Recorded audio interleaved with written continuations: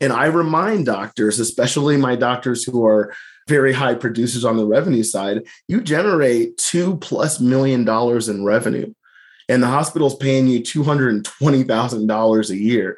Do you feel like you could ask for another 30 or 40K? Would that be a reasonable exchange for the value that you provide? And the answer is yes. Hey, it's Justin Harvey. Thanks for tuning into the Anesthesia and Pain Management Success podcast.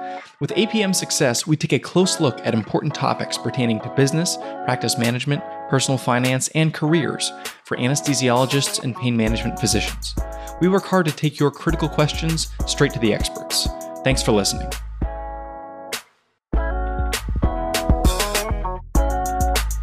Hello and welcome to episode 146 of Anesthesia Pain Management Success. Today, I'm very pleased to be joined by Ethan Nkana, who has a really interesting and diverse background. He's the founder of Rocky Mountain Physician Agency. He is a master of business administration and a doctor of jurisprudence. So he uses his business and legal skills and leverages them on behalf of physicians to help them negotiate better contracts. Listeners of this show will know that this is a topic near and dear to my heart. Check out last week's episode on LOIs. If you missed it, episode 145. Ethan, thanks for joining us. Yeah, I'm so excited to be here with you, Justin. First and foremost, I need you to introduce me all the time. That was awesome. That made me sound really professional. So whatever you just said, I'm jotting that down and I'm going to use that for every presentation I do. Well, fortunately, it was recorded. I appreciate your time today, Ethan. For starters, why don't you give us a little bit of your background and kind of what landed you where you are today? Yeah, by background, I'm a lawyer by training. Don't hold that against me. I also have my MBA, but really the reason that I'm in the business that I'm in is because I spent 15 years working in hospitals. And I started as an HR intern making $12 an hour out in LA. And, eventually worked my way up to do strategy, finance, legal, everything in a hospital that is done behind the scenes. I've done it or I know it. And so about 3 years ago, just shy of 3 years, I started my firm, Rocky Mountain Physician Agency, which is very similar, Justin, to a talent agency or a sports management agency, in that my job is to get my clients the best jobs for the most amount of money. And in this case, my clients are doctors instead of professional athletes and actors. I'm really fortunate. My mother's a physician. And so my work is near and dear to my heart. And it's a way for me to kind of stay in the family business, not having the skill set my mom does. So I'm curious, having a handful of years on the other side of the table, take doctors behind the curtain there, and what are the conversations like? What kinds of things are looked at in negotiating physician contracts from the from the hospital side? Yeah, the hospital is thinking about how can we secure the patients in our community? How can we grow our revenue? And the way you grow revenue is by growing your patient volume, procedures, emergency room visits, et cetera. And so hospitals are always thinking about how can they improve their clinical quality and patient outcomes, as well as their business, right? Just like any business wants to increase revenue. And so the most common mistake I see doctors make from when I was on that side of the table, and I tell a physician, I was with the UCLA OBGYN fellows on Monday, and I shared with them the mistake that many physicians make coming into those contract discussions, and I've seen it firsthand many, many times, is they'll say, my student loans are out of control, my mortgage is insane, I have alimony or, child support. And frankly, those reasons mean nothing to a hospital executive. And so I've seen physicians leave the room and then the CEO or executive is kind of giving them a hard time because the doctor has no idea how to ask for the value that they deserve. And so what I do is I help use the language that the suits understand and that we use on that side of the table to give doctors an even playing field. So now when Dr. Smith is asking for a raise of $50,000, he's using the language that hospital executives understand to negotiate for that value, which he deserves. That's great intel. What other things have you seen as far as the conversations among executives or HR people or the contract folks as it relates to Dr. Smith is asking for XYZ, what that means to the hospital? Yeah, if I could give you kind of the biggest open secret for healthcare executives, especially those who are responsible for growing the business of the hospital. And I have a buddy who works on that side still. And I asked him, I said, how do you think about doctors, especially those who are coming out of training? And he said, we think about them in three ways. We want to get them as busy as possible, as fast as possible, for as cheap as possible.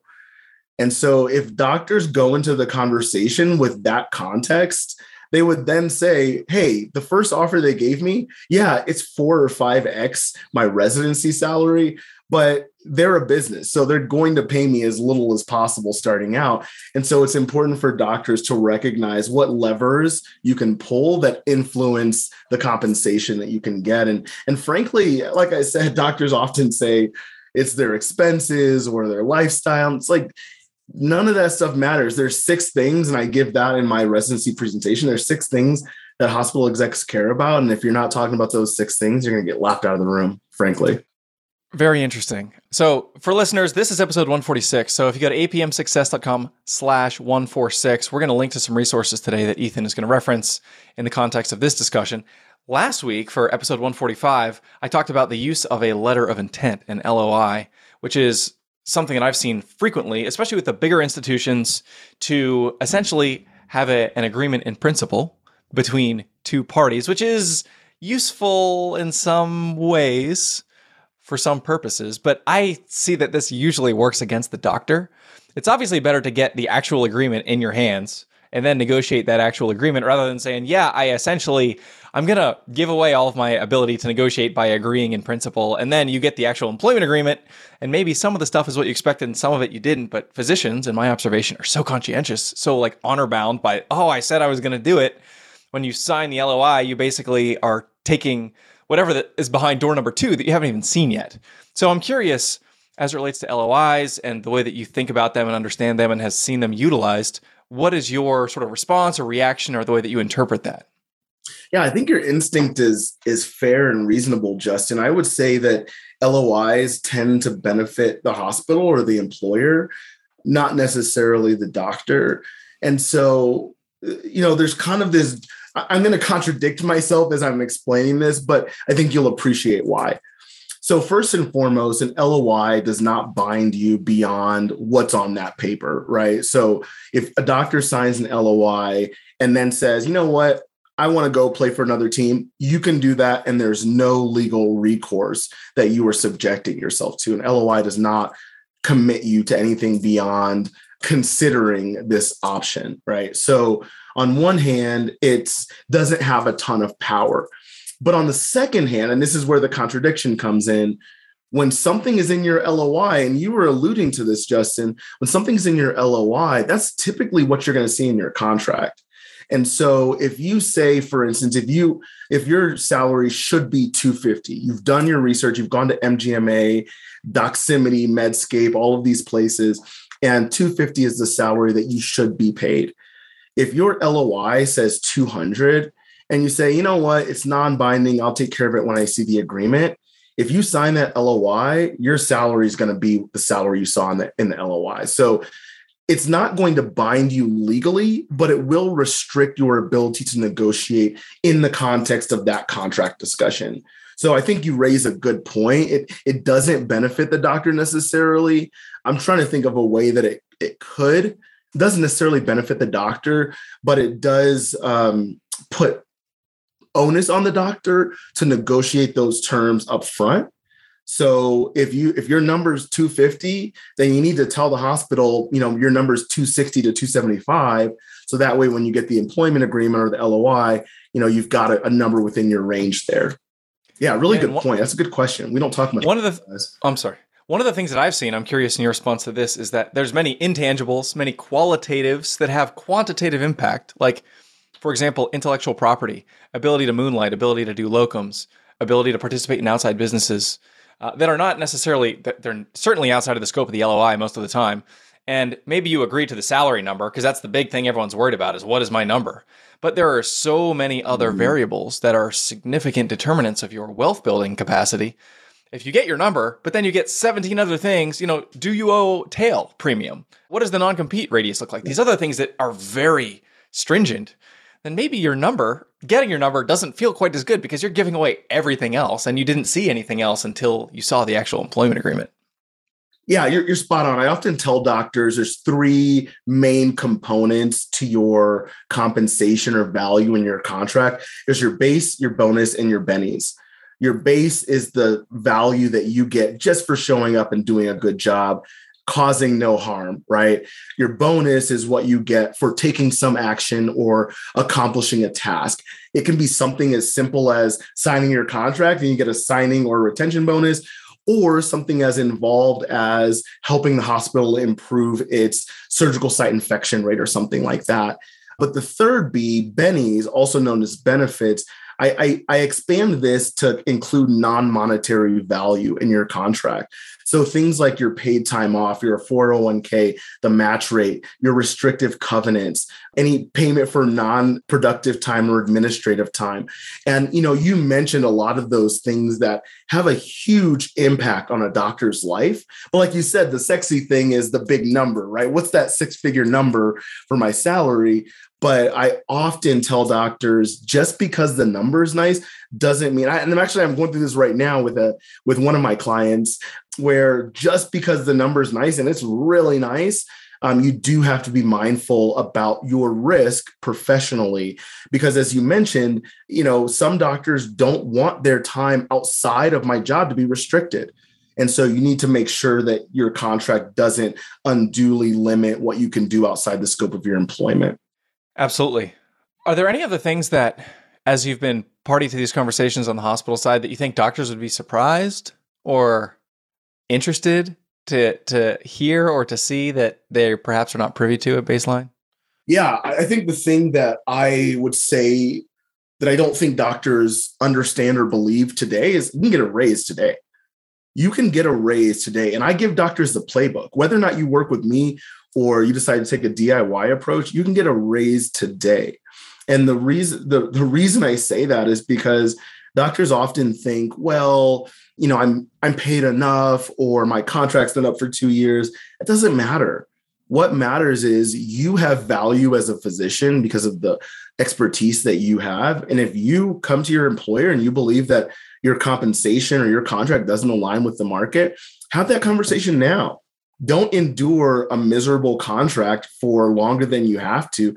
Let's get it fixed now. And just to give you a quick illustration, I just got a couple of doctors out of a contract that was horrible. It was not in their best interest. They were underpaid by nearly six figures. And so we went back to their employer, said, hey, we'd like to renegotiate. Employer said, not interested, right? So my job then is, okay, cool. Let's see if your competitors are interested. And spoiler alert, they usually are. And so now your employer has to come back and say, okay, hold on, let's see what we can do, right? And now they're making an adjustment to the doctor's compensation immediately, right? And look, that's a lot of work. It takes time. You have to have the data and you have to know how to do it. So yes, a doctor can do it, but I think the smartest doctors tend to hire me and say, Ethan, you do it for me. So that brings up a great point. Strengthening one's negotiation via leverage in as many different ways as possible. So obviously having a good second alternative, the BATNA, as it's known. There you go. Negotiation parlance, strengthens one's position. Because if you can walk away and get a better deal, then if that institution is interested in keeping you, they're going to be more motivated. So talk about how you think about leverage, how you encourage physicians to consider the different options that they have for strengthening a negotiating position. I would imagine a lot of doctors, for the uninitiated physician, going to their overlords and saying, hey, I want a better deal. If they say, get back in your chair, buckle up. A doctor would probably, again, at Baseline, be inclined to just say, okay, sorry. But how do you try to reframe the discussion for doctors to be a little more emboldened? Yeah, great question. That's such a good question. I often remind doctors of their power in the market. As a hospital executive, I have a keen understanding of how valuable doctors are to the organization, right? In dollars and cents.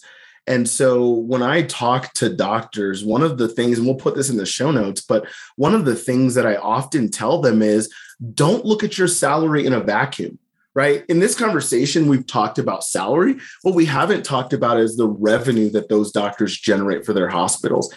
just like any business, a business generates revenue and has expenses. The doctor's salary is on the expense side of the income statement, but the impact of the work they do is on the revenue side. And I remind doctors, especially my doctors who are very high producers on the revenue side, you generate $2+ million in revenue, and the hospital's paying you $220,000 a year. Do you feel like you could ask for another 30 or 40K? Would that be a reasonable exchange for the value that you provide? And the answer is yes. But once they become aware of that, it's a no-brainer. But often if I ask doctors, do you know how much you generate? They may say, oh, probably my salary or $1 million. And that's not the answer. Most doctors of just about every specialty generate more than $1.5 million in revenue, up to about $3 million for their hospitals. And no doctors on a base salary basis are making $3 million. So they're generating far more than the expense that they're incurring. And that's the first thing that I tell them. And sorry, Justin, you asked me about the leverage. I'll give you 3 pieces of leverage in order of magnitude. Yeah. So the first is find your buddies, right? If you and your buddies band together, there's strength in numbers, right? I just had a negotiation with OBGYNs who were individuals, but they, as a group, said, we want to negotiate together. We got them $1.1 million in annual salaries, additional to what they're already making, right? Because there's power in numbers. Secondarily, it's having a second offer. So if you can generate another offer from a competitor in the community, now your hospital has to do one of two things, at least one of two things. Either they let you walk and that revenue walks with you, or they make a modest change to your compensation. That's a fraction of the value that you provide, and you stay under new terms. And so my job is to help you, one, identify those additional offers, help you negotiate a better deal somewhere else. And then your employer has to step up to the plate or you walk. And then thirdly, it's having the data. So let's say you're not interested in finding another offer, or you can't, and you're not willing to call me. Then what you need to do is go get the data and say, okay, my salary is $250. The data says that my salary should be between $275 and $325. And then you present that to your employer and say, this is what fair market value is for my specialty. Help me understand the gap between my current salary and what other physicians of my skill set are making, right? And then you compel them to make a change based on what the data says. Yeah, I love letting the data talk. And when you're negotiating with a reasonable counterparty, it does have some impact. You hope that it is impactful. But the reason I mentioned that third, Justin, is because while it is impactful, the other two approaches are more impactful. And so you're going to get a lot more attention if you are willing to make a move. But, there's some docs who say, I love my hospital, I love my employer, my bosses, not willing to make a change, but I want to at least try. That's how you try, is you bring in the data and you hope that they're willing to recognize the disparity there. But like you said, the key word being a reasonable partner in the discussion. I think you bring up a good point that I want to touch on briefly, and then I want to have a couple other questions here. The way that you communicate to other parties in the ecosystem, even on an ongoing, even if you're not negotiating, there's no active, trying to position for a better deal. The way that you communicate on an ongoing basis, I think being cognizant of that, the tone and the words, and being measured, being honest and grateful, but not effusive. Yes. And if you think you got the best deal ever and you're absolutely loving everything, if you're letting everybody know that all the time, you're never going to be able to improve your position. Whereas it's great to be grateful and to express gratitude. And I'm a big fan of that. I think it actually objectively makes your life better because of the impact that it has on the way you see the world. But you want to just think about, how do you express that in a way that doesn't, undermine your future efforts to perhaps continue to enjoy fair market value for your services, shall we say. Love that. So something to think about for listeners out there. Yeah, I can tell that you know what you're talking about and have deep experience in this field. And I often I told the UCLA residents on Monday, I said, look, this is how you talk all the time, right? You don't, I hear doctors often say, no, it's okay. I'm aggressive. I'm aggressive. I can do that. It's like aggressiveness has nothing to do with it. You see that in the movies. I'm never aggressive in my discussions about someone's contract. You attract more, I don't know why they say flies, but you attract more flies with honey than you do with vinegar, right? But the point being that when you're having a discussion about your contract, it's just that, a discussion. And so two things that I always tell my doctors when they go into these contracts, the first thing is exactly what you just said, Justin. It's, you know what, be gracious. Hey, really appreciate the offer. I'm looking forward to reviewing this and talking it over with my family, right? So first and foremost, be gracious, but advocate for yourself, right? Say, hey, I want to take the time to review this. And then the second thing is when you get those contracts, you are talking just like we're talking now, right? And you say, let's continue the conversation. You never go into it saying, give me this money or I'm going to walk. Say, hey, really appreciate the offer. Then when you come back, you say, hey, I had some time to think about it, looked at the data. It looks like the market is about here. I'm wondering if you might be willing to consider that, right? And that's the tone, right? And we just got $1 million. So if someone's telling me that my tone and my approach is wrong, then I'm happy to be wrong, right? But this is how you talk. This is how you communicate. And I always tell doctors, and of course, you know this, Justin, if you know BATNA, I always tell doctors, it is you and the other party against the problem you're trying to solve, right? They want to find a doctor at the right price who can care for their patients, and you want to find an employer at the right price who can help sustain your practice, right? And so you're mutually trying to solve this problem together from different perspectives, but together. You mentioned something at the very beginning that hospital executives are interested in, and everyone is interested in this at the end of the day, which is what we would call quality, which means a lot of different things to different people, but the outcomes that you experience as a physician, basically how much better are you than average, if in fact you are better than average. So I'm curious, as you think about quality and using that as a way to strengthen your negotiating position with a client of yours, for example, how are you helping a physician sort of examine their own quality metrics, and how are you introducing that facet of the discussion with a counterparty? Yeah, great question. So we did this yesterday with a negotiation we're working on and this is a hematology oncology physician on the East Coast.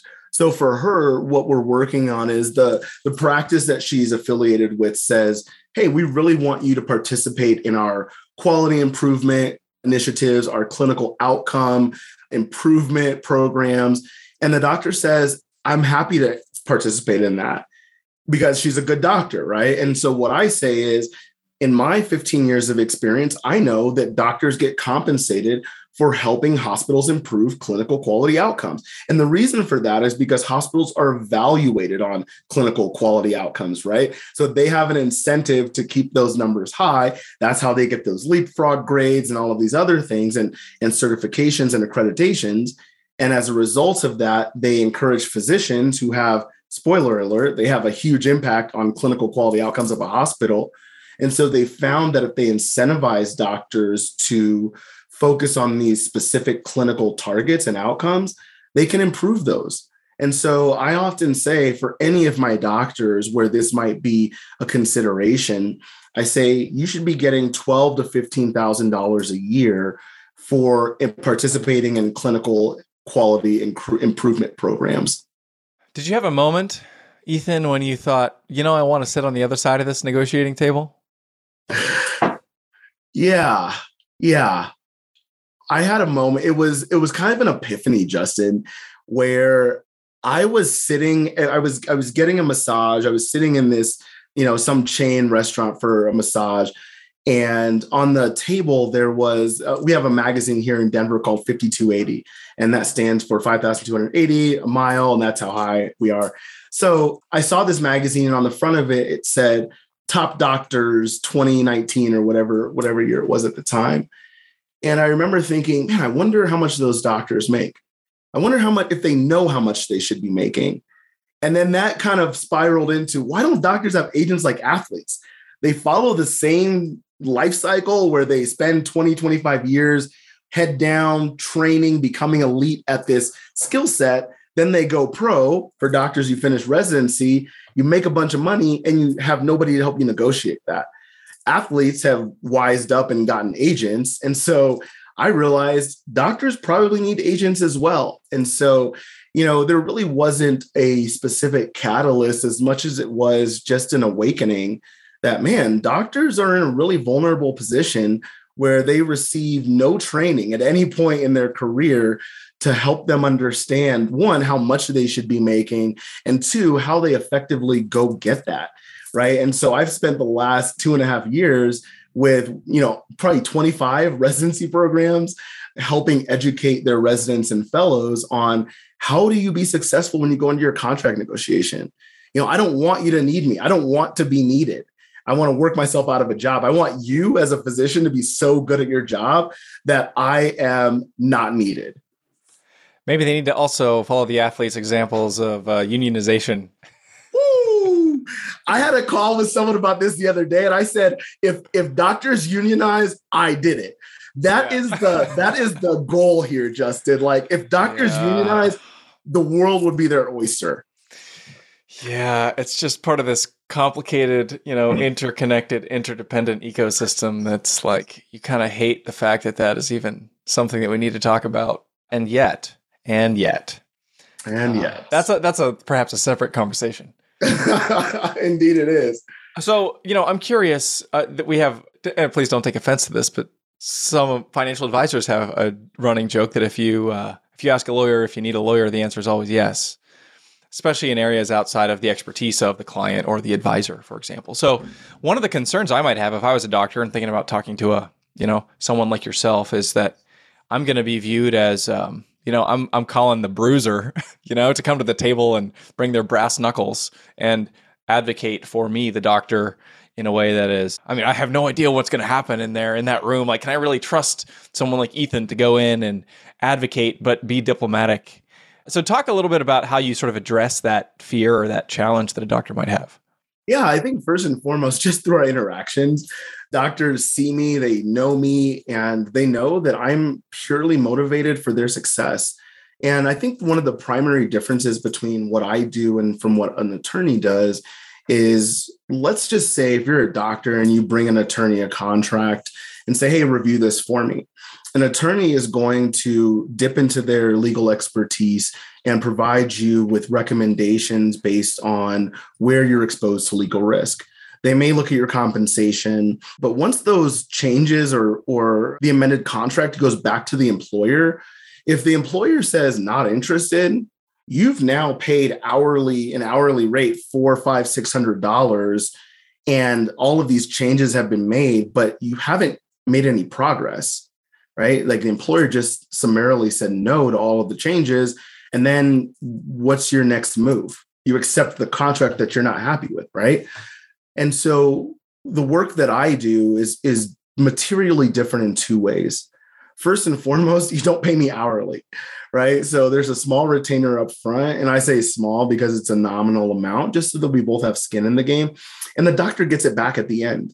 And then my fee is very similar to, and I'll actually kind of borrow from attorneys here, but it's similar to those cheesy personal injury attorneys who say, we don't get paid unless you get paid. That's how it works. Like, I don't get paid if I don't make you more money, right? And so now the risk associated with spending a bunch of money on my hourly rate is mitigated because you're not going to pay me anything unless I win for you, right? And winning means make you more money. The second thing that I think is important is when you hit that stalemate with an attorney, you're kind of at an impasse, right? Either the employer has to make a move or you as the employee have to say, I'm just not going to sign that and cross your arms, right? What I do is I bring additional leverage into the conversation for you. So I'll use the OBGYNs I was just telling you about a moment ago. 6 OBGYNs, they told me their 2 priorities were, 1, we want to stay together, and 2, we want to stay at the hospital we're currently at. I said, okay, I got you. So what I did was I went to their employer and said, hey, these doctors would like to make more money. I recognize that you've talked to their attorney. I'm just sharing the message that they've asked me to share. Employer predictably says, not interested. I said, great. I thought you might say that. Just so you know, we're having conversations with a few of our colleagues around town, and the doctors are going to explore their options. Right. And so now what I do is I go talk to your competitors across the street and I say, hey, I have these amazing physicians who are open to a new opportunity. Are you interested? Everyone says, yes, we're interested. Now I've got you 4 offers. Now, when I come back to your employer and said, hey, I know you guys weren't interested in paying them more money.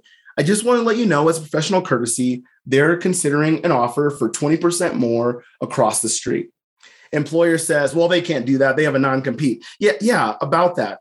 The new employer is actually going to pay the non-compete penalty for them, so they don't have to worry about it. It's part of their package. Oh, okay. Well, we're not going to budge. This is real.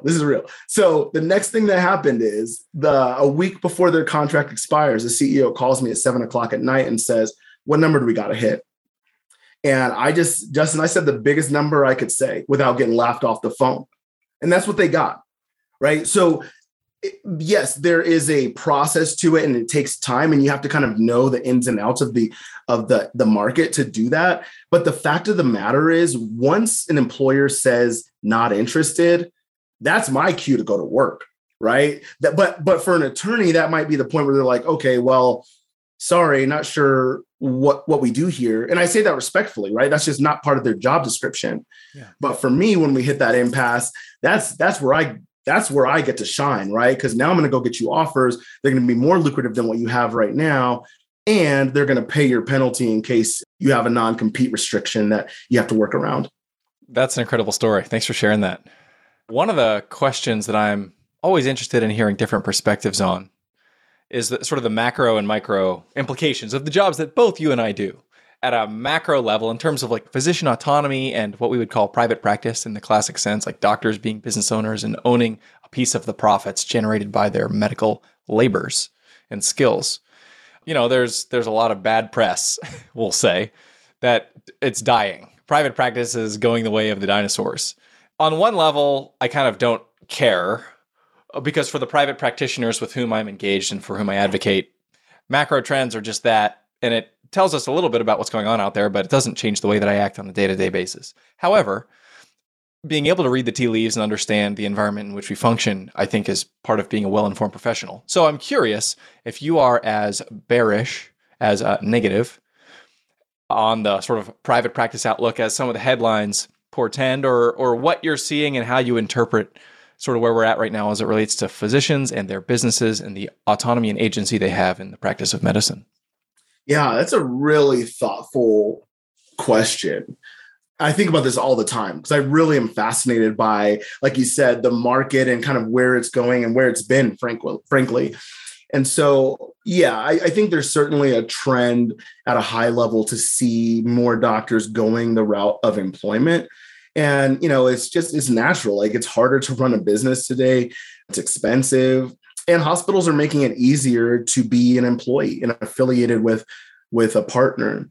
I think so. While, yes, I believe that to be true, I think there are hybrid models that exist between employment and private practice that are just not as widely publicized as they could be for doctors, which is a good way to maintain some of that autonomy while having the support and resources you need to run a business successfully. So I think about management service organizations, or MSOs, very, very heavy in the pain management and anesthesia space.